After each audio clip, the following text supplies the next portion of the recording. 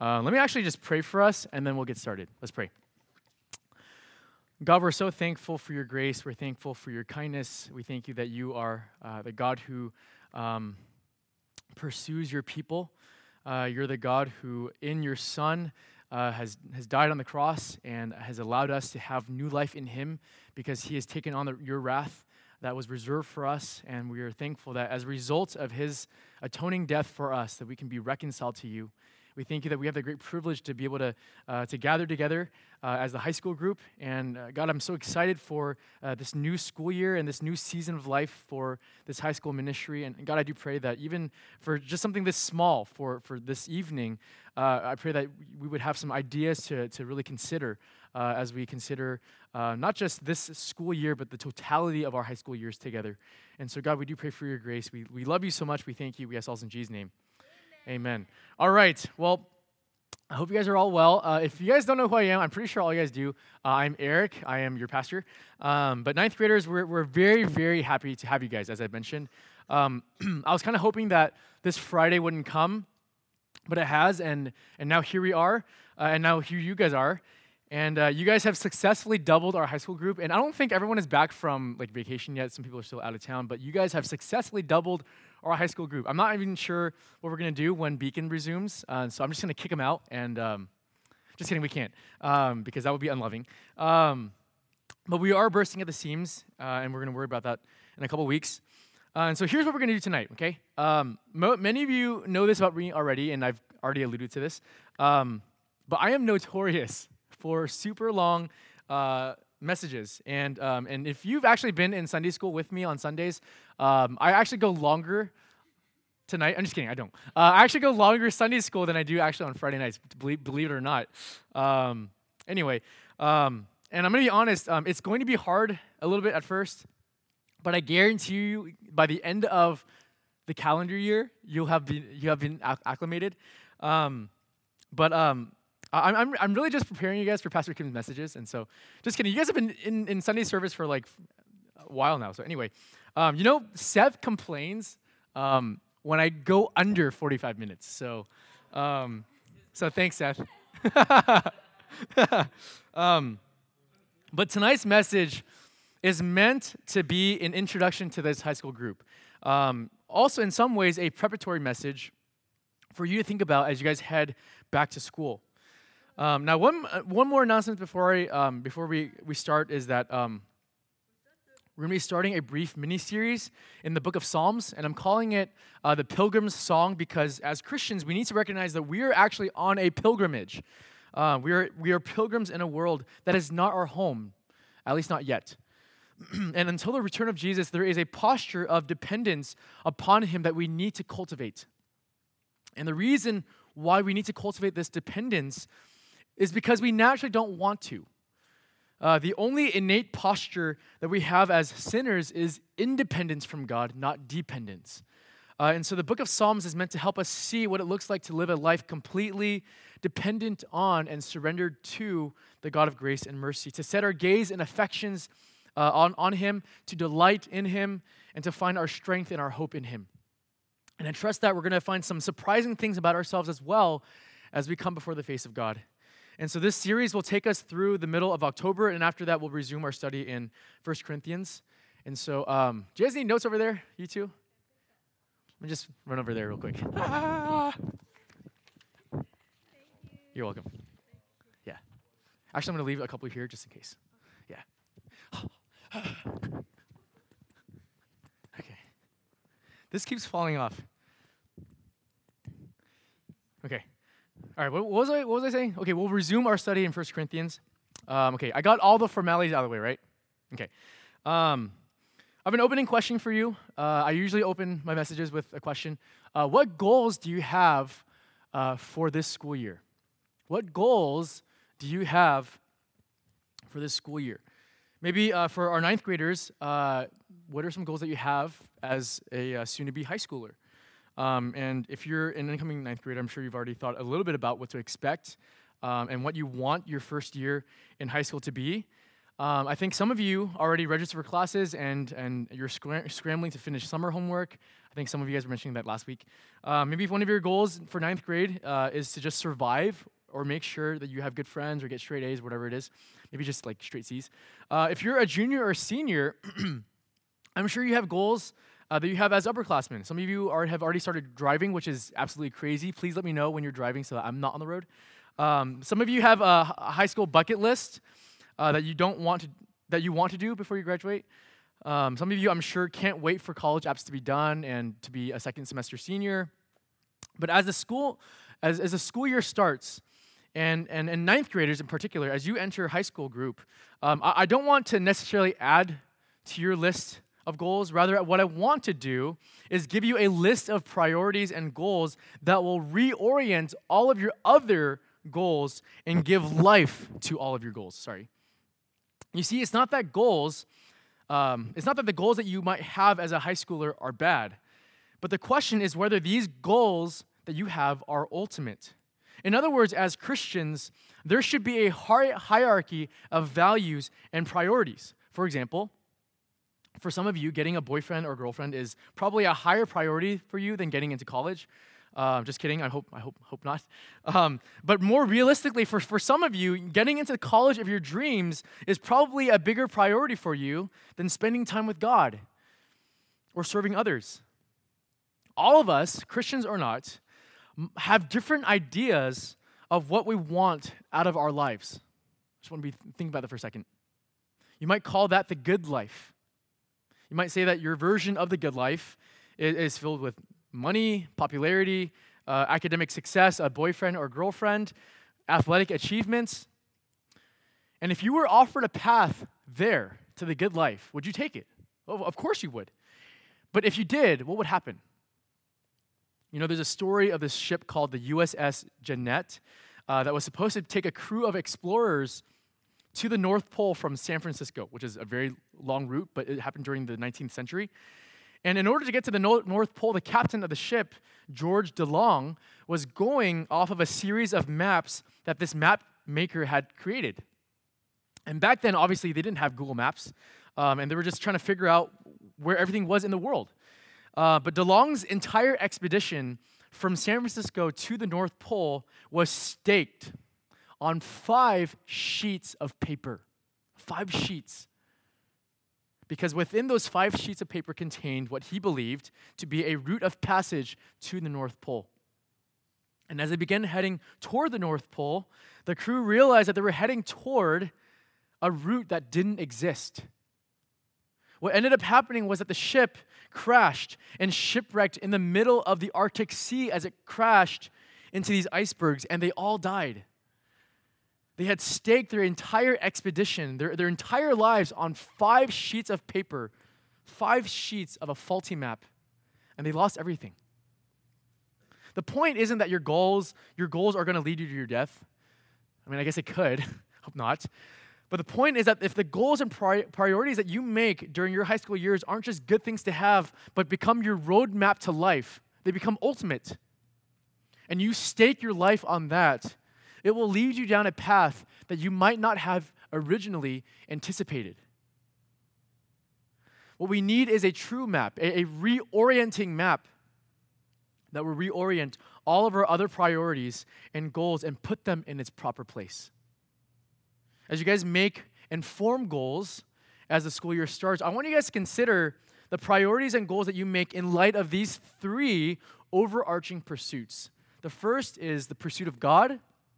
The second is the pursuit of wise and good friendships. And third is the pursuit of unique opportunities. So the first is the pursuit of God. Pursue God. And if you have your Bibles, I invite you to turn to Jeremiah chapter 2. And we're only going to spend there for a second. But Jeremiah chapter 2, we're not going to be sticking to a particular text necessarily, but we're going to be jumping around. But Jeremiah chapter 2, verses 12 to 13, yes, it's in the Old Testament. It's right after Isaiah. But Jeremiah chapter 2, verses 12 to 13. Yahweh, through Jeremiah, writes, "Be appalled, O heavens, at this. Be shocked. Be utterly desolate, declares the Lord. For my people have committed two evils. They have forsaken me, the fountain of living waters, and hewed out cisterns for themselves, broken cisterns that can hold no water. Almost a year ago, I was in Hawaii with Megan and her family. I think I might have even mentioned this to you guys before, but we were at the beach almost every day, and there was one day at the beach where there was a couple that had caught my attention. And the reason why was because this couple was lying down on the beach in all this scuba gear, and they looked like absolute junk. Like their faces were red, they were swollen, they were throwing up, and I was like, sick, gross. And I found out that from overhearing different people that they had gotten the bends, which is also known as decompression sickness. And I wish that upon no one. Decompression sickness is what happens when you're deep down in the ocean and you immediately rush to the surface of the water, but your body doesn't have time to adjust to the pressure displacement from where you are down here to where you are up here. Okay, and so your body really makes you pay and punishes you for that kind of transition. And it turns out that the reason why they had decompression sickness was because one of them had a faulty oxygen tank, and while deep underwater, in complete anxiety and desperation, they had grabbed the other person's oxygen respirator. Okay, you can imagine just what happens. As the other tried to grab it, the other person grabbed back, I think it was a guy, and he swam back to the surface, leaving his wife or his significant other down there. And so they eventually make their way back up. And I couldn't tell if they were married, probably because the girl was so pissed off. But if they were dating, I'm pretty sure the guy left the island on his own. And even if they were married, I'm pretty sure that he would have just left on his own anyway, because his wife deserted him. But I just thought that this was such a perfect picture of what happens when you don't draw your breath from God. When you forsake the fountain of living waters and pursue wells that hold no water. You see, when we aren't drawing our breath from God, when we aren't looking to God to fill our lungs, when we aren't satisfied by the fountain of living waters, we are going to be looking for life and satisfaction in other people. You see, when we aren't satisfied by the Creator, we will always look for satisfaction in the creation. One of the many challenges that you already face as a high schooler or soon-to-be high schooler is the approval of others. You might already face that now now. Some of us go to school every day thinking, what will they think of me if I do this or say this? Some of us live in low-key fear and anxiety because we're afraid of what others will think of us. Sometimes, for some of us, the approval of others is all that we live for. So it's the reason why we try to perform well on tests, so that we can get people to think that we're smart and accomplished, while we do well in sports, whatever it is. The thought that we could displease another person simply owns us and rules us. The disapproval of others is what tells us how to think, how to feel, how to act. It tells us what to wear. It tells us to talk more. It tells us to talk less. The thought of having to say no to someone just completely freaks us out. We never considered that using people to meet our desires leaves us actually enslaved to them. And then we bring this kind of baggage into relationships with others, and you have high expectations for friendships and relationships. But not only does the thought of a person's disapproval suffocate you, your approval of others begins to suffocate them. And that is a bargain that most of us don't realize. When you live for yourself or others, you actually do not get more autonomy, as I've mentioned before. You actually get more slavery. Going back to the couple with the bends, when that person underwater finally ran out of oxygen, he became a danger to himself and to the other person. If you're not being satisfied by God, if your identity is not rooted in Jesus, but in something else, you're going to be a danger to others. Just like that guy, if you're not breathing deeply from the love of God, you will claw and rip out the other person's oxygen mask. You're going to be looking for air and breath in your relationships or your friends, significant others. You're going to be searching for an approval, a sense of worth, a kind of love that no one else except God can give you. And when you do that, you will, and trust me, you will push people away. I've met people who have done that, and I've also been the recipient of people who have done that. When you do that, you will push others away because there will be no one who can measure up to your God-shaped expectations. People will only feel suffocated and crushed by you, and worst of all, you will be crushed because you have invested in people that cannot and are not meant to sustain your soul. People are incredibly important. Grades are incredibly important, but they are not ultimate. They were never meant to be. You know, my fear for you guys as your pastor isn't that school or girlfriends or boyfriends or sports or distractions to your life, which they are. That's not my fear, though. My fear is that school, relationships, and sports have become so central to your life that God has actually become the distraction and hindrance from the life that you've always wanted. Well, how do we know? Let me ask you just a simple question. Is there something in my life that I would never give up for God? Just think about that for a second. Is there something in your life that you would never, ever give up, even for God? Where God, if God had asked you to drop it, that you would refuse? You see, we think that Jesus is actually the foundation of our lives, but when push comes to shove, he's really not. You know, we can go to church, we can read our Bibles, we can say that we're Christians at school, but Jesus really isn't the center of our lives, but merely an accessory. We can have a Jesus playlist on Spotify. We can play sports for Jesus, which I think many people claim to do, but he's still not the foundation of our lives. And when he isn't the foundation of our lives, we're going to be looking for the foundation in something else, but we will always lack. You know, in Psalm 23, verse 1, King David says something very interesting. He says, "The Lord is my shepherd. I shall not want." I shall not want. I'm satisfied even when my life is complete chaos. Why? Because the Lord is my shepherd. I'm taken care by my King. I have no lack. I have no want. I have all that I need. I'm completely full and satisfied in the care of my God. And you know what's interesting about King David's life was that prior to writing this psalm was that his life was a complete mess. Like, people were trying to kill him. People were running after him. He was going to be king, but not really, because King Saul wanted his life.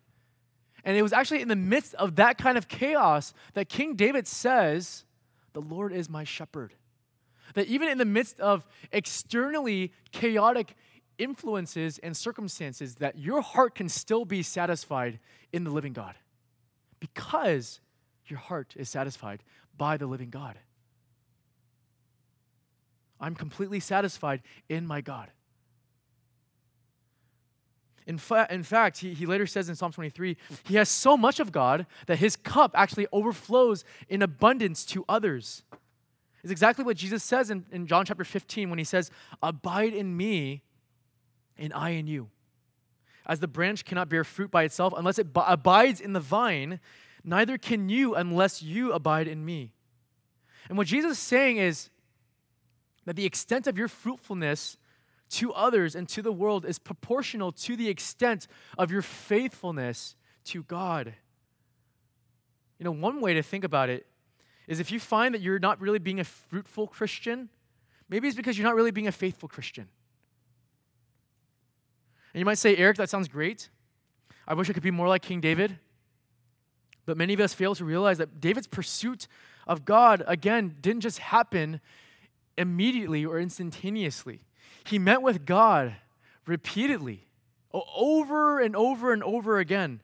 In the morning, during his day, as he was being chased by murderers, in the evening. He was constantly with God, and God was constantly with him throughout his day. You know, in the letter to the Hebrews, the author of Hebrews writes, "About this we have much to say, and it is hard to explain since you have become dull of hearing. For though by this time you ought to be teachers, you need someone to teach you Again, the basic principles of the oracles of God. You need milk, not solid food. For everyone who lives on milk is unskilled in the word of righteousness, since he is a child. And that's from Hebrews chapter 5. Let me ask you, when was the last time you actually prayed on your own?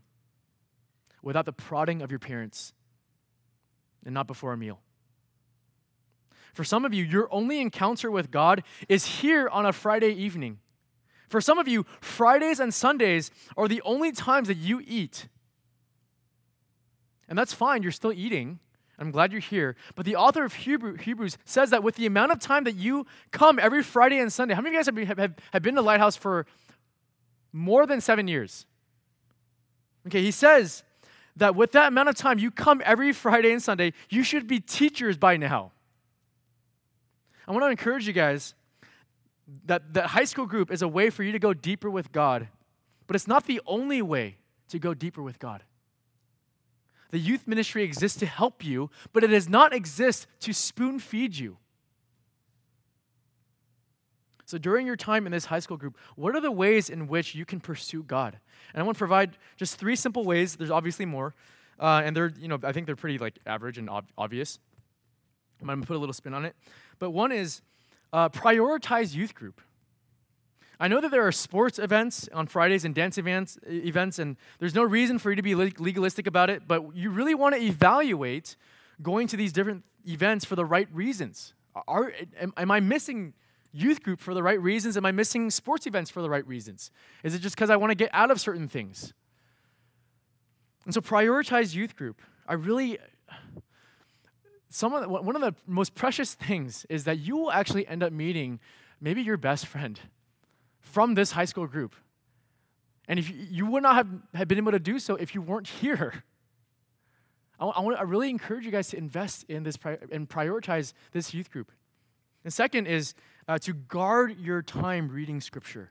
Guard your time reading Scripture. And I know you guys hear this. This is the obvious, okay, that's the go-to, youth group answer. Actually, I don't think I've really encouraged you guys to read your Bibles or pray, in all my messages. I'm looking through all my application, there's something wrong here. I'm asking you guys to read your Bibles, okay? I understand that reading the Bible is hard. I understand that. You guys have told me that one of the reasons why it's so difficult for you to read your Bible is because it's hard to read.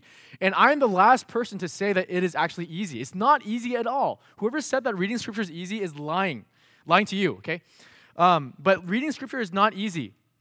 But you know what's just as hard, though? Studying calculus.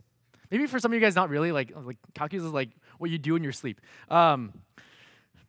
Studying chemistry, studying physics. How many of you guys are taking a foreign language? I think all you guys are required to, right?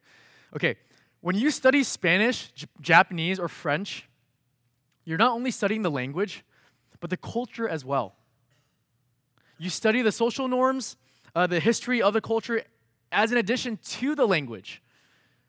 Reading the Bible is a lot like that. And so we just have to kind of readjust our expectations when we read Scripture. The Bible is a book written by people from a different time era and a different culture. I'm not saying that this makes it easier, but at least adjust our expectations for reading Scripture. And so guarding your time reading Scripture means that you want to carve out specific time in your day to read your Bibles. Just by way of example, I read my Bible 15 minutes in the morning, 15 minutes in the afternoon, and 15 minutes in the evening. And I make sure that I protect that time no matter what. Now, you don't have to model your Scripture reading after what I do, but you want to make sure that you have consistent rhythms that allow you to spend time with God. If you find that personal Scripture reading is difficult, has it also ever occurred to you that Scripture was originally meant to be read in community? Back in the early church, people didn't have their personal size or pocket size ESV Bibles. They didn't have their Bibles on their phones. They had copies of scrolls, which meant that people read Scripture aloud together and almost never in isolation. This doesn't mean that you should never read your Bible on your own, but it challenges the way that we Americans understand quiet times. Even though you guys have your own Bibles, I encourage you guys to talk about Scripture with one another in your pursuit of God. If there are questions that you have about the text, I'm more than I'm more than happy to answer your questions. But maybe consider asking the people around you to get their thoughts on it. What about prayer? Invite God and His presence into your life. Every morning when I wake up, before I do anything, I simply thank God for just existence. It is sheer grace that I exist. And I started doing that because my old youth pastor had told me to do that when I was 17 years old, and I've been doing that ever since. So I'm almost 30. I've been doing that for 13 years now. Since then, I've expanded that, but every morning I ask God to help me be incorporated into His purposes today. God invites me to participate in His fellowship and in His mission, and so I pray that I will be dependent on Him during the day. I also invite God into my day. I tell Him about my worries, my cares, my burdens, my anxieties, and I give it up to Him. And so I really encourage you guys to really guard these times. I know that these are like super ordinary, not that extraordinary ways of being with God, but this has always been, historically been, the way in which people met with God. They met with God in community, and they met with God in Scripture and in prayer. Historically, the early church has been doing this for 2,000 years. But as a high schooler, it will be pretty easy for you to equate productivity with faithfulness. Like if you got your papers done, you've studied for your midterms, and you've done all this other stuff, it's easy to think that this kind of productivity is faithfulness. And sometimes it is. But what did you have to sacrifice in order to get those things done? Time with God? Relationships with others? Rest for your body? High schoolers, use your high school years to go deep with God. Faithfulness to God isn't cultivated tomorrow, but today. Today. Jesus reminds us that apart from Him, we can do nothing. It is only when we pursue God that all the rest of our high school priorities and goals are animated and energized. Okay? That's actually when all of our other goals and priorities as a high schooler falls into place, when our pursuit of God is in its proper place. Secondly, pursue wise and good friendships. Pursue wise and good friendships. The book of Proverbs tells us of the profound effect that people and things have upon us. If I were to ask you who the most influential people that you know are, for better or for worse, well, who would you say? Some of you guys might think that it's your parents, your siblings, family, relatives, friends, hopefully people from church. And I think one big reason for that is the sheer volume of time that you spend with them. How many of you guys know Sammy Lee? I think all of you guys have, or know her. I think most of you do. Sammy is awesome, and if you didn't know, she works for the church and comes in every Monday and Friday. But since working at church for almost a year, I've caught myself saying, "Yo!" And I don't think I would have started saying it if Sammy didn't work in the office. And so, just a little picture of the influence of others. And I want you guys to see, what I want you guys to see is that influence is not neutral. Influence is not neutral. Influence will take you places. The Apostle Paul in 1 Corinthians chapter 15 quotes from a popular contemporary saying. He says, "Bad company corrupts good morals." So I think it's a pretty familiar kind of advice. Now, does that mean that the person corrupted is guiltless? Well, of course not. But what Paul seems to be saying is that while those corrupted are ultimately held responsible, the bad company is partially responsible for their influence. Solomon says something similarly in Proverbs chapter 13, verse 20. He says, "Whoever walks with the wise becomes wise, but the companion of fools will suffer harm." The direction of your life is often influenced by the quality of your friends. The direction of your life is often influenced by the quality of your friends. Who you choose to hang out with for these next 2, 3, or 4 years will in some way or another, shape or form, shape your life. They will. And so, high schooler, I want to encourage you to choose wisely the people that you keep your company with. And I think it's something that people like really undervalue and underestimate about the influence of friends and people in our lives. The first kinds of people that I encourage you to surround yourselves with are those within these walls. Some of my best friends, as I mentioned before, and best friendships were forged in youth group. And I recognize that this may not be the case for a lot of our youth staff that grew up in their own youth groups. And that also may not be the case as you graduate from this youth group as well. But for the people who have kept me on the path of righteousness, they've largely been the ones who cared about their own pursuit of righteousness themselves. And I'm aware of one of the reasons why you might not want to pursue wise Christian friendships, either in this youth group or at your schools, is because you found that Christians are just a lame bunch of people. And you know what? They kind of are, like myself included. Like I'm guilty. We are a lame bunch of people. But all of your non-Christian friends aren't. Trust me, they are. Or maybe you've just been burned by the people that you thought loved you and were hurt by so many of them. And if that's the case, I'm so sorry. That has happened to you, that has been your experience, and that's why that has turned you away from Christian friendships. That is not how the church should act, and that is also not how Christians should act. And unfortunately, that is often the reputation of the church, and we are often hurt by the church, and sometimes deeply. And I have too. People have talked behind my back. They've gossiped about me. They've said hurtful things. They've assumed the worst about my intentions. And even as a pastor, I'm not immune to feelings of hurt or betrayal. But if I can offer you some encouragement, as much as I've been wounded by the church, I've also been healed by the church and the people around me. As I mentioned before, I became a Christian when I was 17 years old, and I'm turning 30 next year. I've spent 13 years in the church. Some of you guys will spend even longer. How many of you guys are 13 now? Okay, great. Perfect. Okay, I became a Christian when you were born, okay? So that's crazy. But the church practically raised me, and the church practically raised you. The church baptized me. She preached the gospel to me, and she fed me the Lord's Supper for 13 years of my life. That's precious. From the church comes the rich heritage, the blessings of God, the responsibilities from God. The church and the people who represent the church are too precious to abandon. But it's not because the church is a perfect people, but because of who the church points to. It's the Lord Jesus. So I want you to encourage not to give up on the church, if not now, but in the future. And it's not because the church isn't lame, because again, I do think that church is lame. People are so fractured. Anyway, but because of how gracious our God is. It's precisely because God has saved us by the blood of Jesus, even when we were dead in our trespasses and sins, that we can actually extend the love of God to those who have sinned against us. For those who are older in this high school group, I want you to think about the people who invested in you when you were in 8th grade, 9th grade, 10th grade.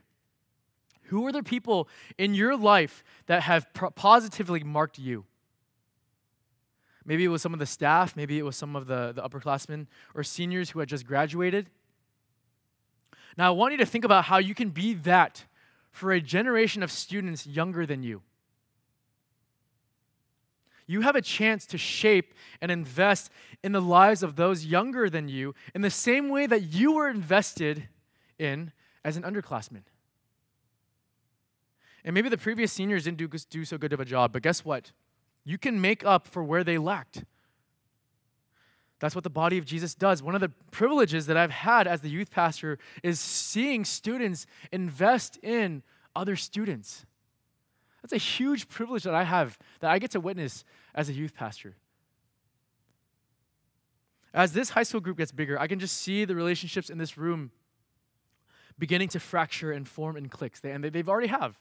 And it's hard. The incoming 9th graders have spent their entire time in junior high while the rest of us have been here. And it's kind of funny because when we had gone to Disneyland this past Tuesday, all the different groups were broken up exactly the way that I had thought it would have. Okay, like the 9th grade girls will be over here, the 9th grade boys will be over here, 10th grade boys over here, and the rest of and everyone else in their own group. But cliques often reveal our selfish unwillingness to get to know others just because it's harder to. the other person is difficult to talk to, or whatever it is. But pursuing Christian pursuing Christian relationships is 100% sorry guys, is 100% a collaborative effort on everyone's part. But upperclassmen, I want to talk to you specifically. There is someone younger who needs you. There's someone younger who needs you. They're watching how you interact with others. They're watching how you take notes or your lack of taking notes. They observe everything. They observe how you look at your nails. They observe how you pick your toenails or whatever it is. Think of people that you want to invest in and pour your life into. This is a particularly funny evening tonight. But what does it practically look like? Or what kind of qualities should we be looking for in friendships? There are a lot of qualities, but what I've found in my own life and the kinds of friendships that I've most benefited from are those who are the James Choys and the Megan Kais. So first, faithfulness. You are not perfect, okay? You are not perfect. Don't expect that you're going to be the perfect friend. You're not. You will fail your friends and you will fail Jesus. And can I confess something to you guys? I'm a pretty bad friend. James will text me every day and just to ask how my day is going. And if I'm preaching that week, I will usually text back like maybe once or twice out of the 7 days that he texts me. And sometimes I think that James makes some decisions that I wouldn't make, and that prompts me to silently judge him for making those kinds of decisions. The point that I'm trying to make is that I am often unfaithful and unresponsive to my friends and often judgmental of them. But when I'm unfaithful, my friends are not. And when I sin against them, they don't hold it against me. Why James Choi or Megan would choose to be my friend and my wife respectively, and that's key, respectively, is beyond me. But that's a lot like being loved by God, isn't it? Why God would choose to be my friend or your friend, and more than that, choose to die for me and for you, is beyond both you and me. It isn't because we were worthy or better than others, but simply because he wanted to, out of his good pleasure and delight. So don't take advantage of people's generosity and faithfulness, but don't choose the friends who will drop you when you mess up. Keep the ones who will forgive, and forgive. Keep the people who will defend your honor even when it costs them everything and costs you almost nothing. Those are the kind of people you want in your life. Everyone else are scrubs. Secondly is the Megan Kai's wisdom. Notice how I mentioned that Megan is repeated both in both points, but James Choi is not mentioned as someone who's wise. That's not intentional at all. Obviously, before every email that I send and every Sunday sermon that I preach, I have Megan look at it, and it's not because of my lack of words, but because of the amount of words that I have in the email. Go figure. I guess it isn't fair to use your wife as an example, but you want people in your life who are willing to speak the truth in love for your good. But it's not just the fact that they speak the truth, but it's also how they do so. Knowing the timing of when to bring stuff up and when not to, knowing when to be tender and when to be upset.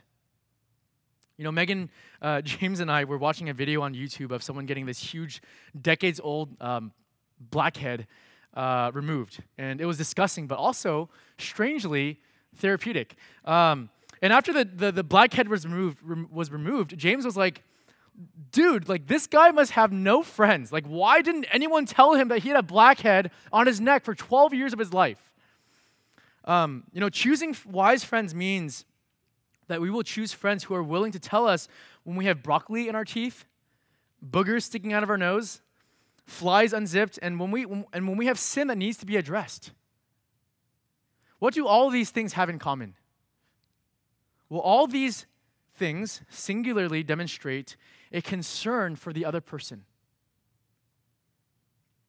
But wise friends, like I mentioned earlier, know when to tell you stuff. Anyway, the moral of the story is you should be friends with my friends because you'll be wiser and more mature as a result. Also, I'm running out of time to send out 4, so I got to just speed up my last point. So third point is pursue unique opportunities. Pursue unique opportunities. How many of you guys know that the name of this high school group is called Kairos? Okay, some of you guys do. Some of you guys also do? Okay, great. Okay, if you guys don't know what Kairos means, Kairos is a Greek word that means a time of unique opportunity. And the reason why I named the high school group Kairos is because I really do believe that you high schoolers live in an unprecedented time of unique opportunity. What I want you guys to remember as you guys start this new school year and as you guys participate in high school group, you ninth graders, is that we don't forget our purpose and our existence as a high school group. This youth group isn't merely a social club. I'm glad that you guys have friends here, as I mentioned before. I really do hope that you make the best of friends with the people sitting around you. But more than that, this youth group is not merely a social club. We are trying to do something here. The purpose and outworking of this high school group is that we would live on mission. Live on mission. What I'm trying to do every single Friday night is to train you and to equip you to live out in God's world so that you can be a light to the people that need to hear God's truth. We have the good news of the gospel of Jesus Christ. We are a city set on a hill. And we have a task and a responsibility to bring the good news of Jesus to bear on the lives of our non-Christian family and friends. So I want you guys to seek opportunities to be a gospel presence in your schools, to be a gospel witness in your families.